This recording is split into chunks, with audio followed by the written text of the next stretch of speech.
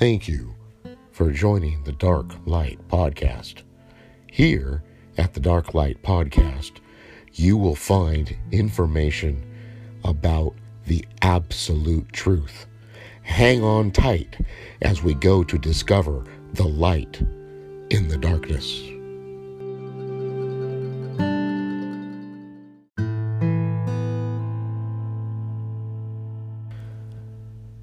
And as we continue this subject of faith, I want to make it perfectly clear that this subject of faith, righteousness by faith, has been so controversial within the Christian community, within religious world communities, that it has split churches, synagogues, large groups of people into many camps of discordant voices, all clamoring for attention and the ability to claim the title of correct theology. It is really a shame that we have allowed such a topic, such as faith, a topic that is fundamental and so important to life itself, that we have allowed it to disrupt our lives, disrupt our thinking, change our behavior towards others, and allowed us to create fences when in fact we should be using our faith to break down prejudices and to bring people closer together as one. It is very difficult to explain in any sort of logical way the ability of people to take one subject such as faith and allow it to override all common sense and all ability to be noticed and to be able to function in a society apart from disruption and chaos and just outright lunacy. So, James 2, verse 18. I'm going to start here again because the fundamental idea that is presented here is very important to the foundation of how we must view faith as a concept. The verse begins, and I'm going to read from the Berean Study Bible version in English, which says, "But someone will say, 'You have faith, and I have deeds. Show me your faith without deeds, and I will show you my faith by my deeds.'" So here James is trying to lay a foundational concept which is repeated over and over. It's repeated in the book of James. It's repeated in the book of Romans. It's repeated in the book of Galatians. It's repeated in the book of Hebrews by different writers, by the early Christian apostles. They spent an enormous amount of time trying to get people to understand the importance of faith. So when we see these discussions of what faith is, what faith isn't, it is very, very important that we take the time to understand the most fundamental issues involved in the ideas being laid down in the concepts of faith and righteousness by faith. James 2, verse 17, New International Version. In the same way, faith by itself, if it is not accompanied by action, is dead. Or as the King James Bible says, faith without works is dead. So here again, we see a fundamental idea being laid down in the book of James by one of the early disciples of Jesus, the Christ. One of the disciples that was considered to be the closest to Jesus, the Christ. We hear about Peter, James, and John. They were in some ways brothers, not just philosophical brothers, but blood brothers, kin, brothers in real life. And so they shared a common thread, a family connection, a way of understanding each other that can only come through sibling rivalry, sibling connectivity. I don't know if any of you have ever experienced that, but I know in my life I have. And it's very interesting over time how you can become closer or emotionally further away from a sibling, from a brother, from a sister, from someone who you grew up with, someone who you were so close to that you interacted on a day-to-day level that cannot be explained, almost like twins. The ability to share ideas and thoughts without saying a word.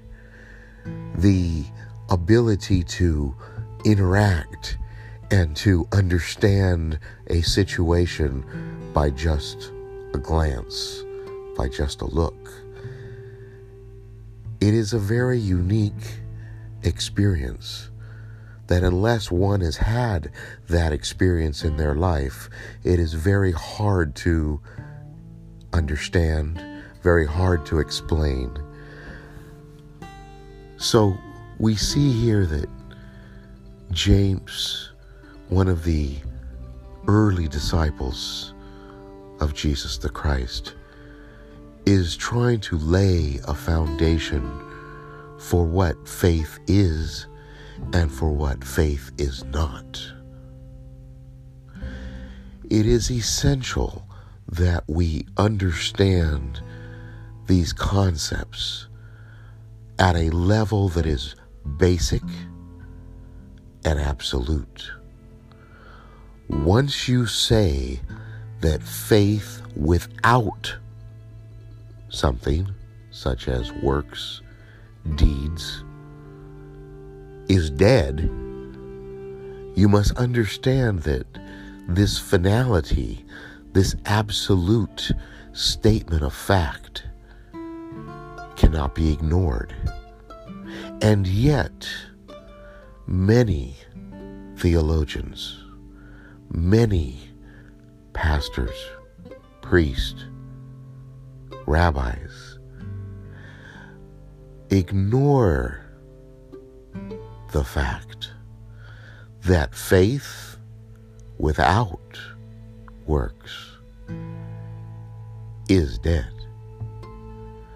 And the reason that many Christians, theologians,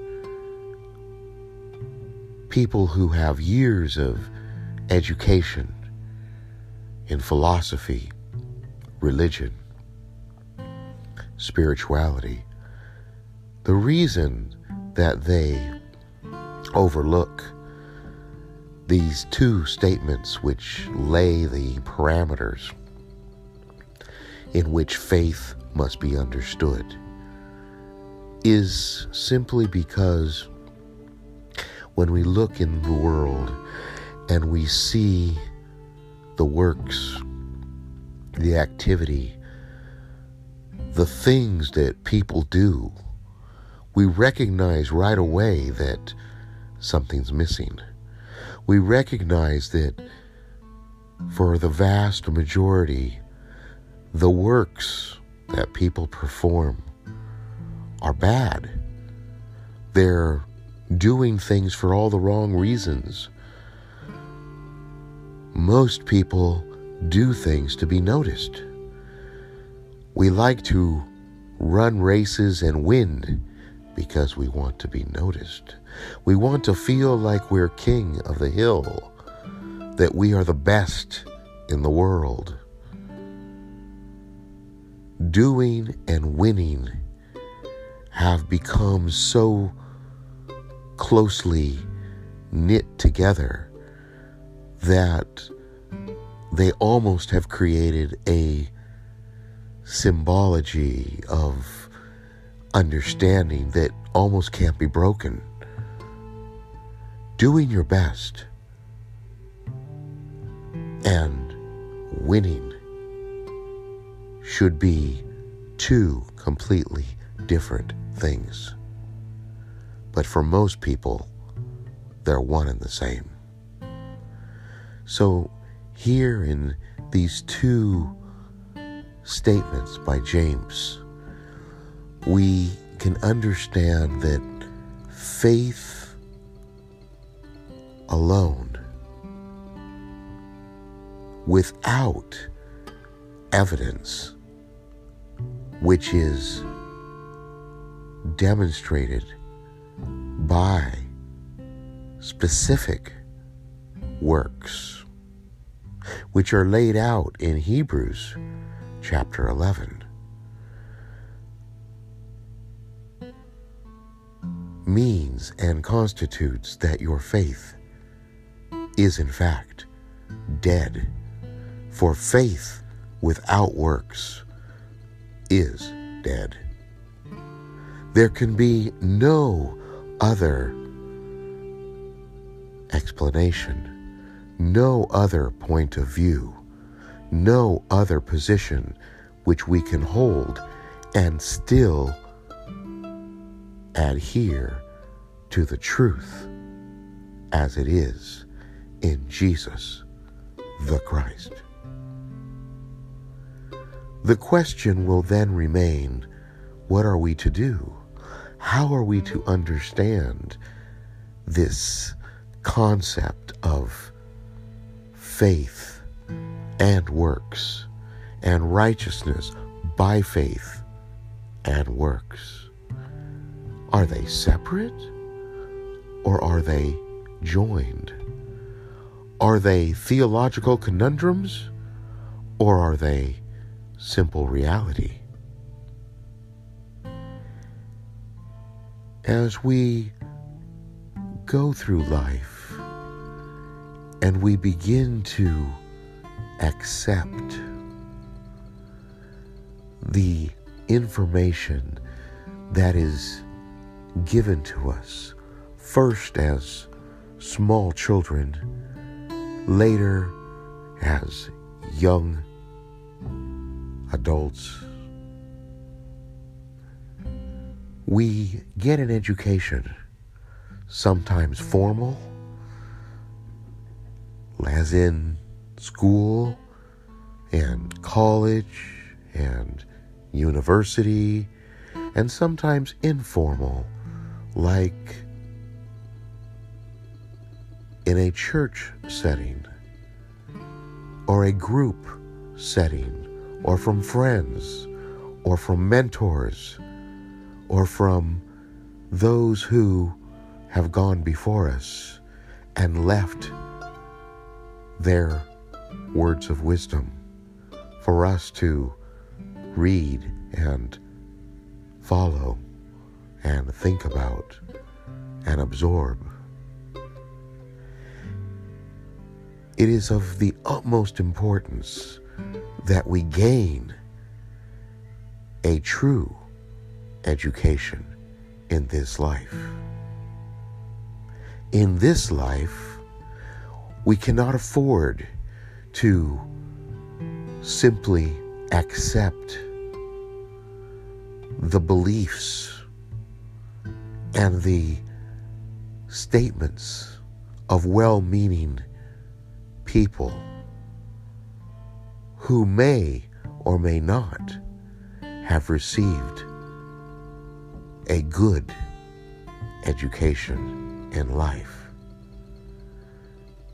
A good education in life comes from a variety of experiences.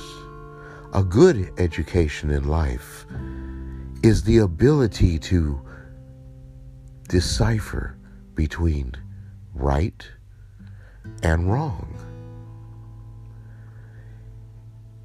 A good education is invaluable to one's ability to succeed and leave a positive mark on the world. Many dictators, despots, crazy people have run the world and controlled the world for a time and molded the world into their own image. The crazy Hitlers, Mussolinis, people who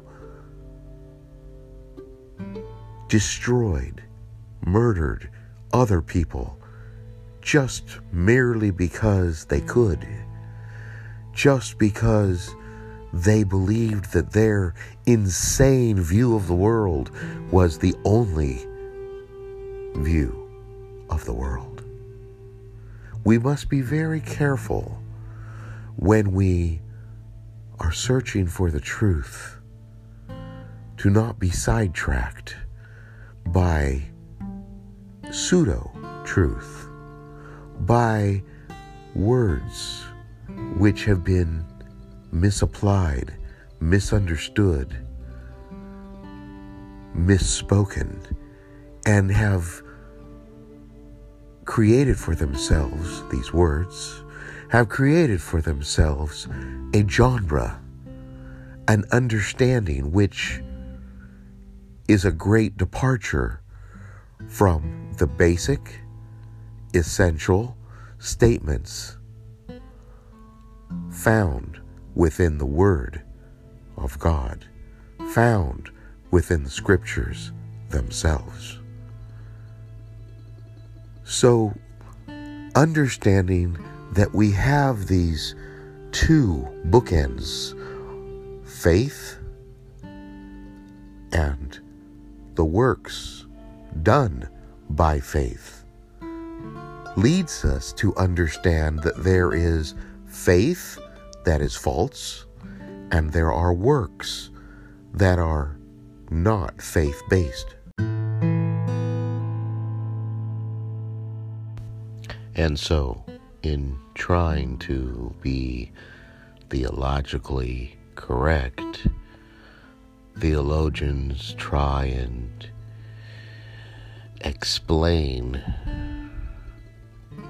these concepts of faith, righteousness by faith, in terms which, for many of us, become so convoluted that it is easy to lose sight of the basic, fundamental position that must be held at all times while discussing the potential nuances of theological understanding and religious preferences.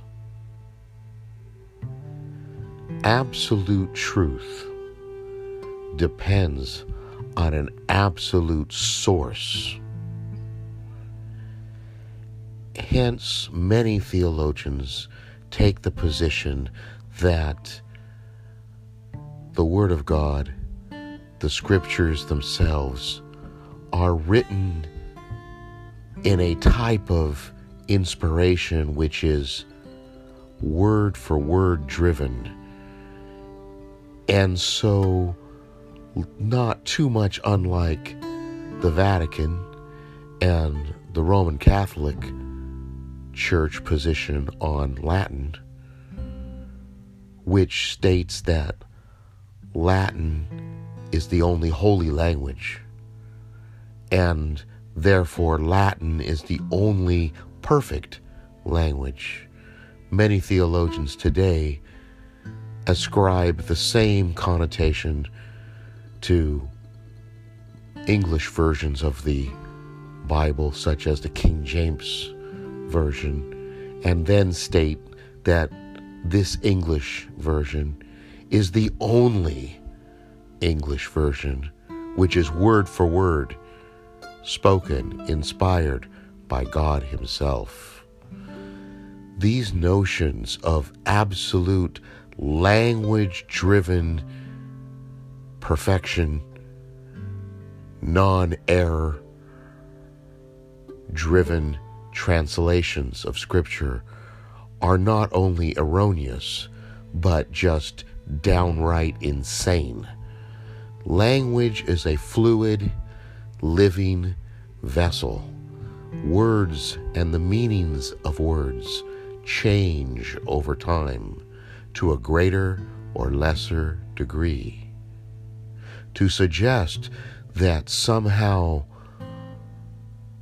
God imposed His absolute dictating of words into a language, a specific one language, which only then becomes the language of God, so to speak, is absurd.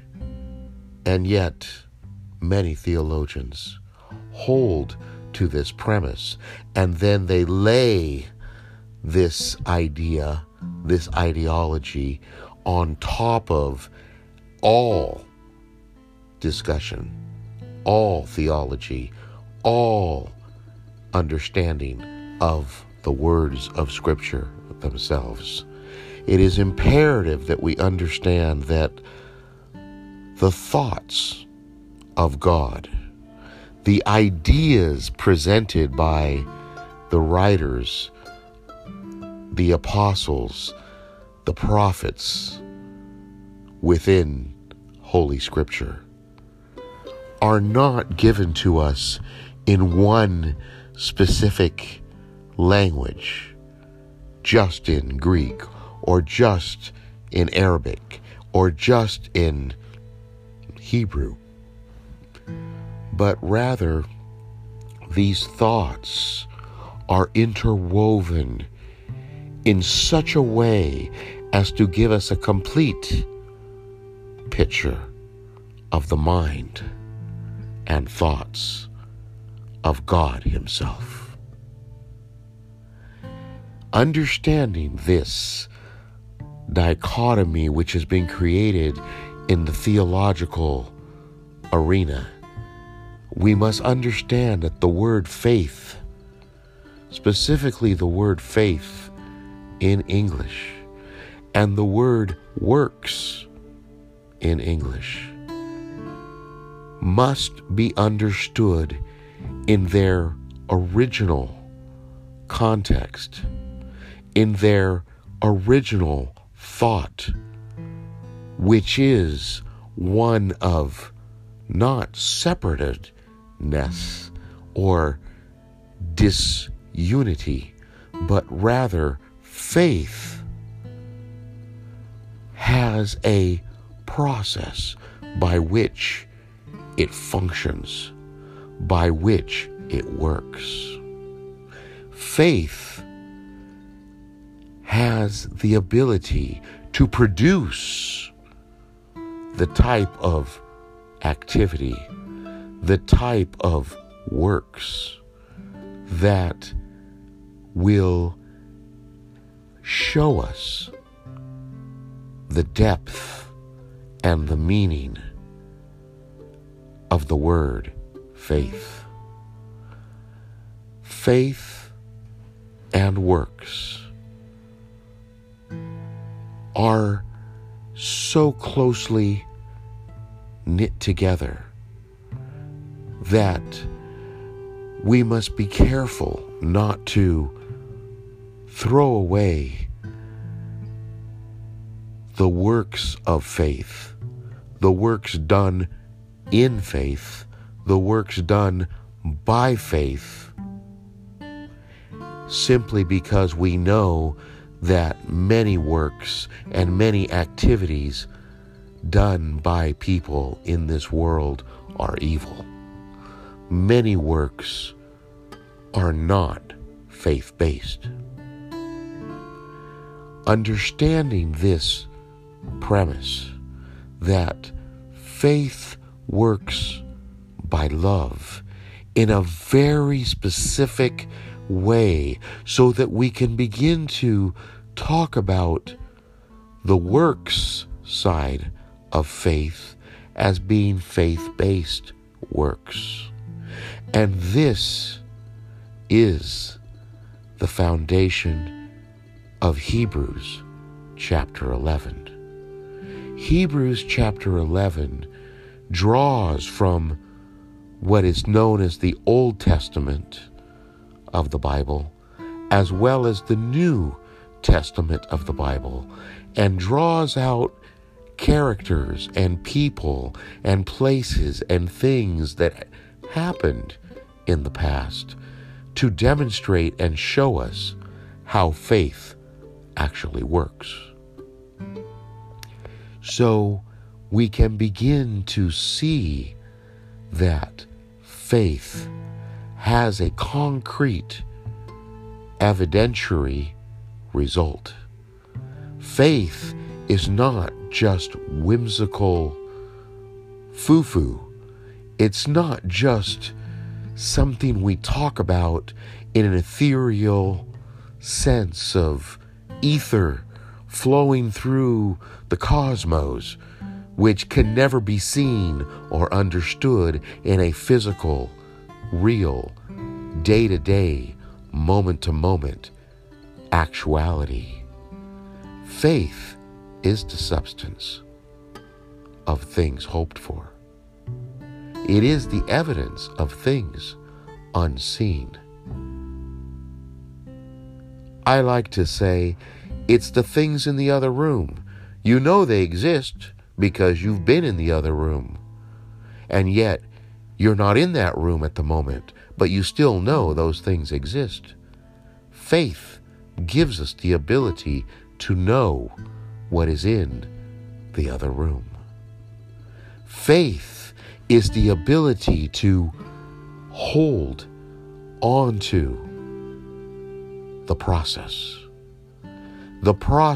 that obtains for us eternal life. This understanding is fundamental to understanding faith itself.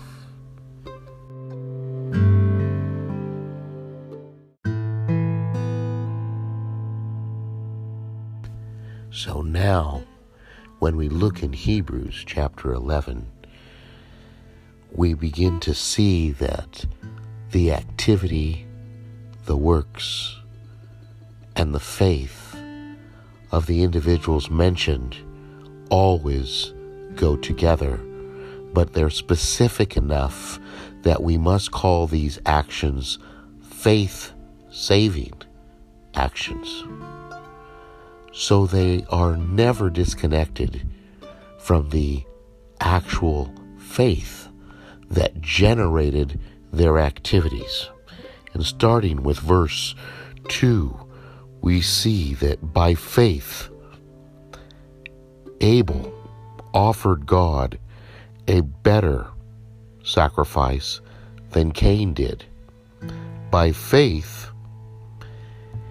he was commended as righteous when God gave approval to his gifts. And by faith, he still speaks even though he is dead. So from this story, which starts at the very beginning of the Old Testament, the story of Cain and Abel, siblings, brothers.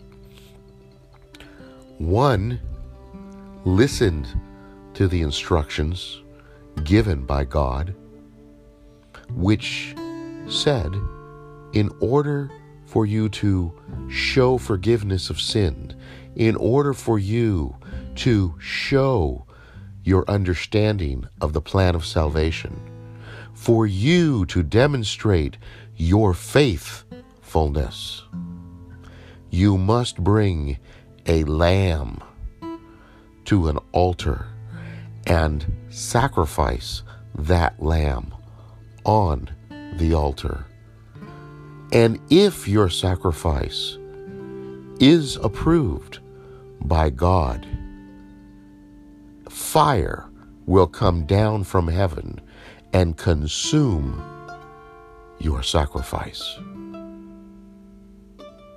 By faith, Abel brought a lamb, whereas Cain, he also brought the fruits of his labor, works of his labor. But his works had no faith. Why? Because it did not follow the instructions, the law, the requirements given by God. It is very important to understand the foundational concepts which are told in this very unique story, which is reiterated here in Hebrews chapter 11. Theologians love to speak about Hebrews chapter 11. They call it the faith chapter, and yet they disregard the first few verses and the story and what it says to us.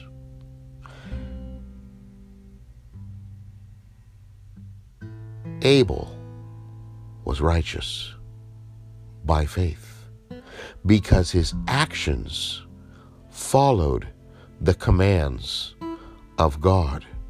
Rule number 1, Isaiah 8:20, to the law and to the testimony. If they speak not according to this word, it is because there is no light in them. You cannot have faith.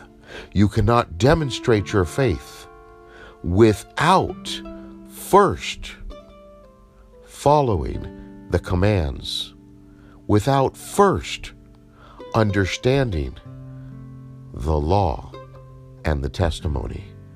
You must know and understand the requirements of the law of God, which is, in fact, the character of God. Throughout the entire Bible, the conflict between right and wrong, between correct theology and incorrect theology, is on display. And it is up to us to decipher correctly, to rightly divide the word of truth as it is in Jesus the Christ. Abel versus Cain. Cain was a murderer from the beginning because he had no faith, because he thought any action, any works, any activity would be accepted by God. So he brought vegetables. He was a gardener, a plower of the field. Whereas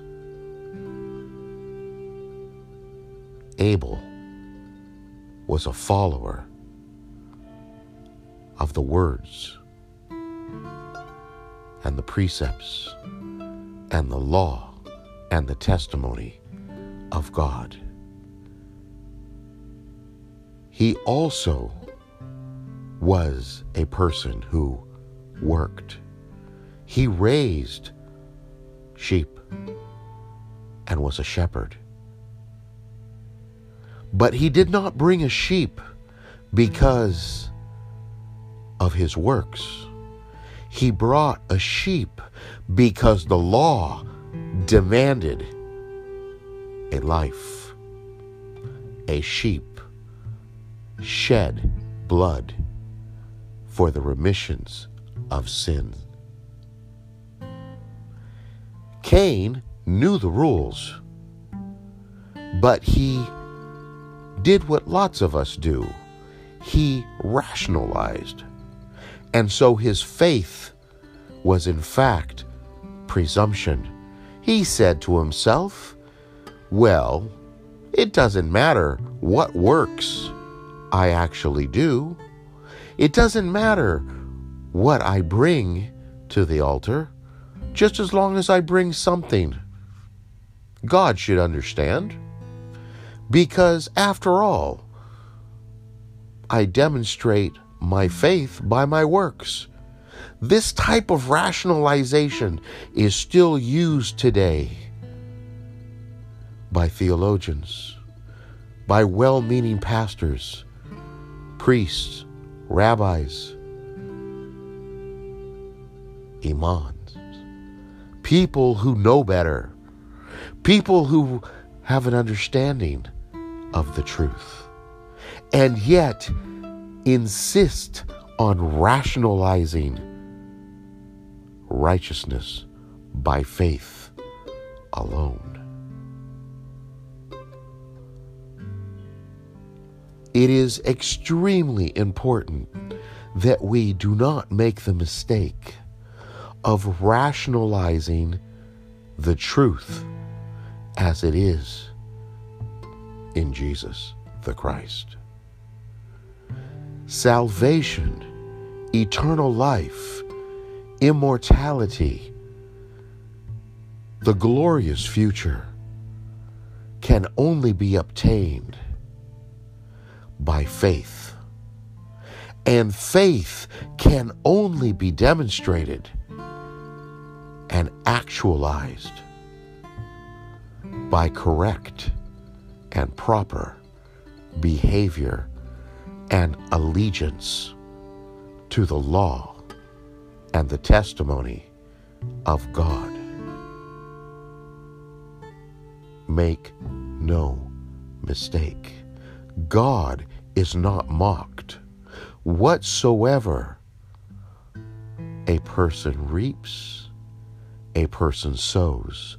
And what a person sows, a person will reap. The reaping and the sowing are connected. faith and works are connected. You cannot have one without the other.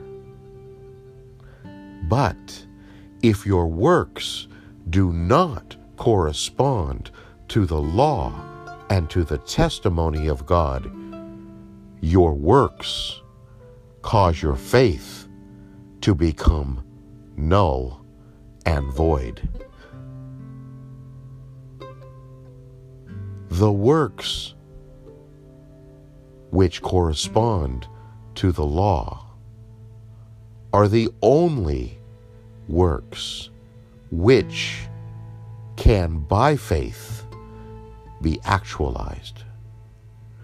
Many people suggest that if we just do certain things, we will be saved.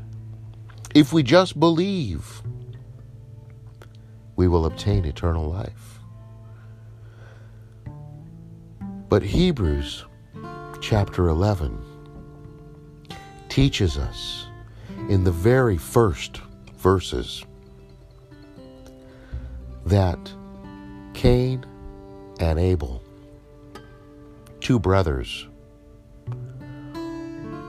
were doing, apparently, the same thing, offering sacrifice. And yet, their sacrifices were very different in their formulation and in their basis of faith itself.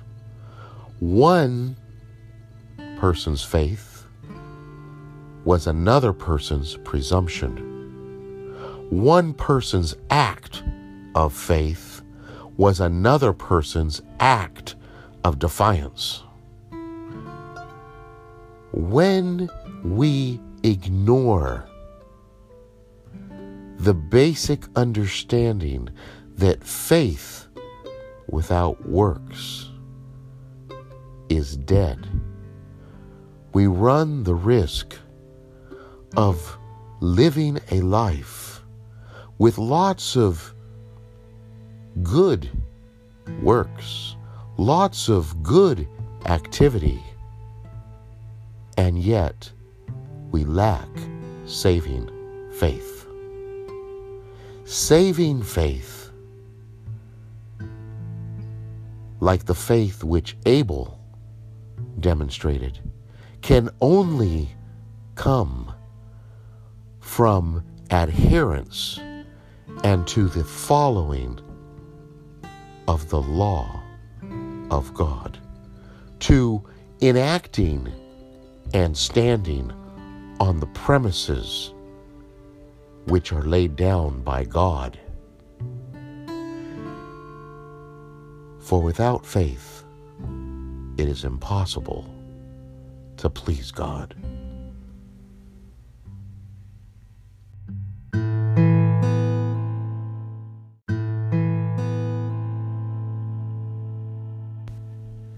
You have been listening to The Dark Light. Thank you for joining us. Please like, subscribe, and tell your friends about The Dark Light podcast. We would love to have you here each and every day to discover the light in the darkness.